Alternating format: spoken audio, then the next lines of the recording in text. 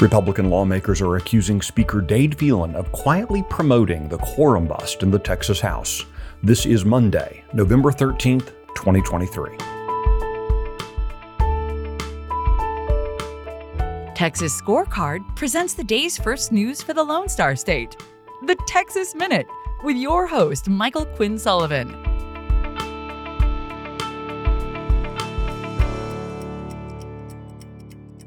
Well, thanks for starting your week with the Texas Minute. Donald Trump was the first presidential candidate to file for a place on the Texas ballot. That story's coming up, but first.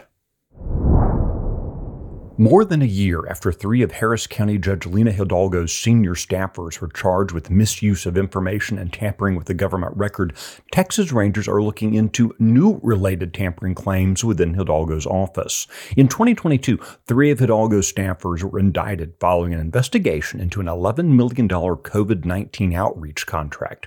The contract had been awarded to Elevate Strategies, a local company founded by a Democrat political ally of Hidalgo. The new investigation focuses on efforts by Hidalgo's office to allegedly conceal records showing how the $11 million contract was awarded. Before we continue with the news, let's check in with Quinn Sullivan to see what made headlines this week in history. Well, on November 14th, 1851, Herman Melville published Moby Dick. Initially considered a flop, it is now considered one of the greatest novels of all time. On November 15, 1864, Union General William Sherman began his march across Georgia by setting the industrial section of Atlanta on fire. On November 16, 1926, the South Texas Chamber of Commerce was created, serving 55 counties in South Texas.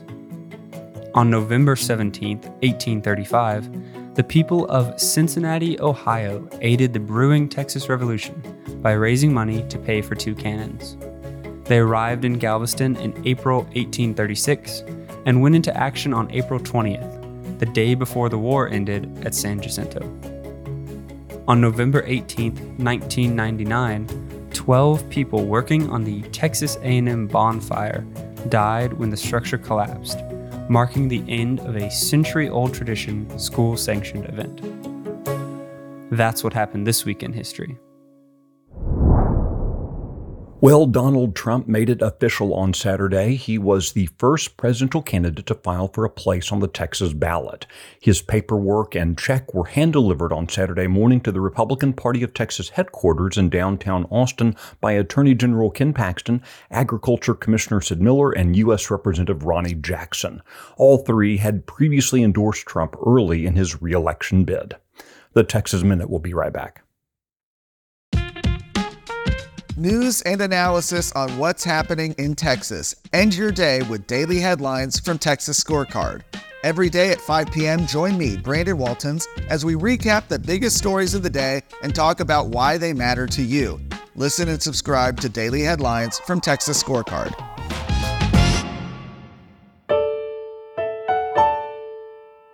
In what has become a recurring theme for the Texas House under the leadership of Speaker Dade Phelan, Republican and Democrat lawmakers alike refused to show up for business again on Saturday. This marked the fourth time in 2 weeks that a quorum wasn't present to conduct business. On Saturday morning, Republican lawmakers Steve Toth, Tony Tinderholt, Brian Harrison, and Nate Schatzline accused Phelan himself of giving lawmakers permission to skip town. Here's Mr. Tinderholt and Mr. Schatzline in a video they posted to social media. I saw a huge gaggle at the front mic yesterday, and I heard that the speaker specifically told members not to worry about being here today and that we would come back Monday, which we have a constitutional duty to be here. Members are paid $290 a day to be here, whether they're here or not. And so I understand that you were actually... No, that's right. I heard that. We're up there. And this is what's being told to the members, that it's not important to be here today. And the reality is this is incredibly concerning to us because we only have a certain amount of time to get education freedom for all Texas families. And we are setting a dangerous precedent by breaking quorum as Republicans. Again, those were the voices of Tony Tinderholt and Nate Schatzline. The House hasn't considered any legislation during this fourth special session, but the Senate has completed its work on all of the agenda items. Governor Abbott said on Friday that he'll keep calling lawmakers back into special sessions until the agenda items are complete. The House will again try to convene at 6 p.m. today, while the Senate will convene at 2 p.m. You can check out the details of this story and the others mentioned today, as well as find the latest news and commentary at TexasScorecard.com. These articles were originally reported by Brandon Walton, Sully Rice, and Quinn Sullivan. The Texas Minute was produced today in the 1836 studios by Walker York. I look forward to seeing you out around Texas. Have a great day.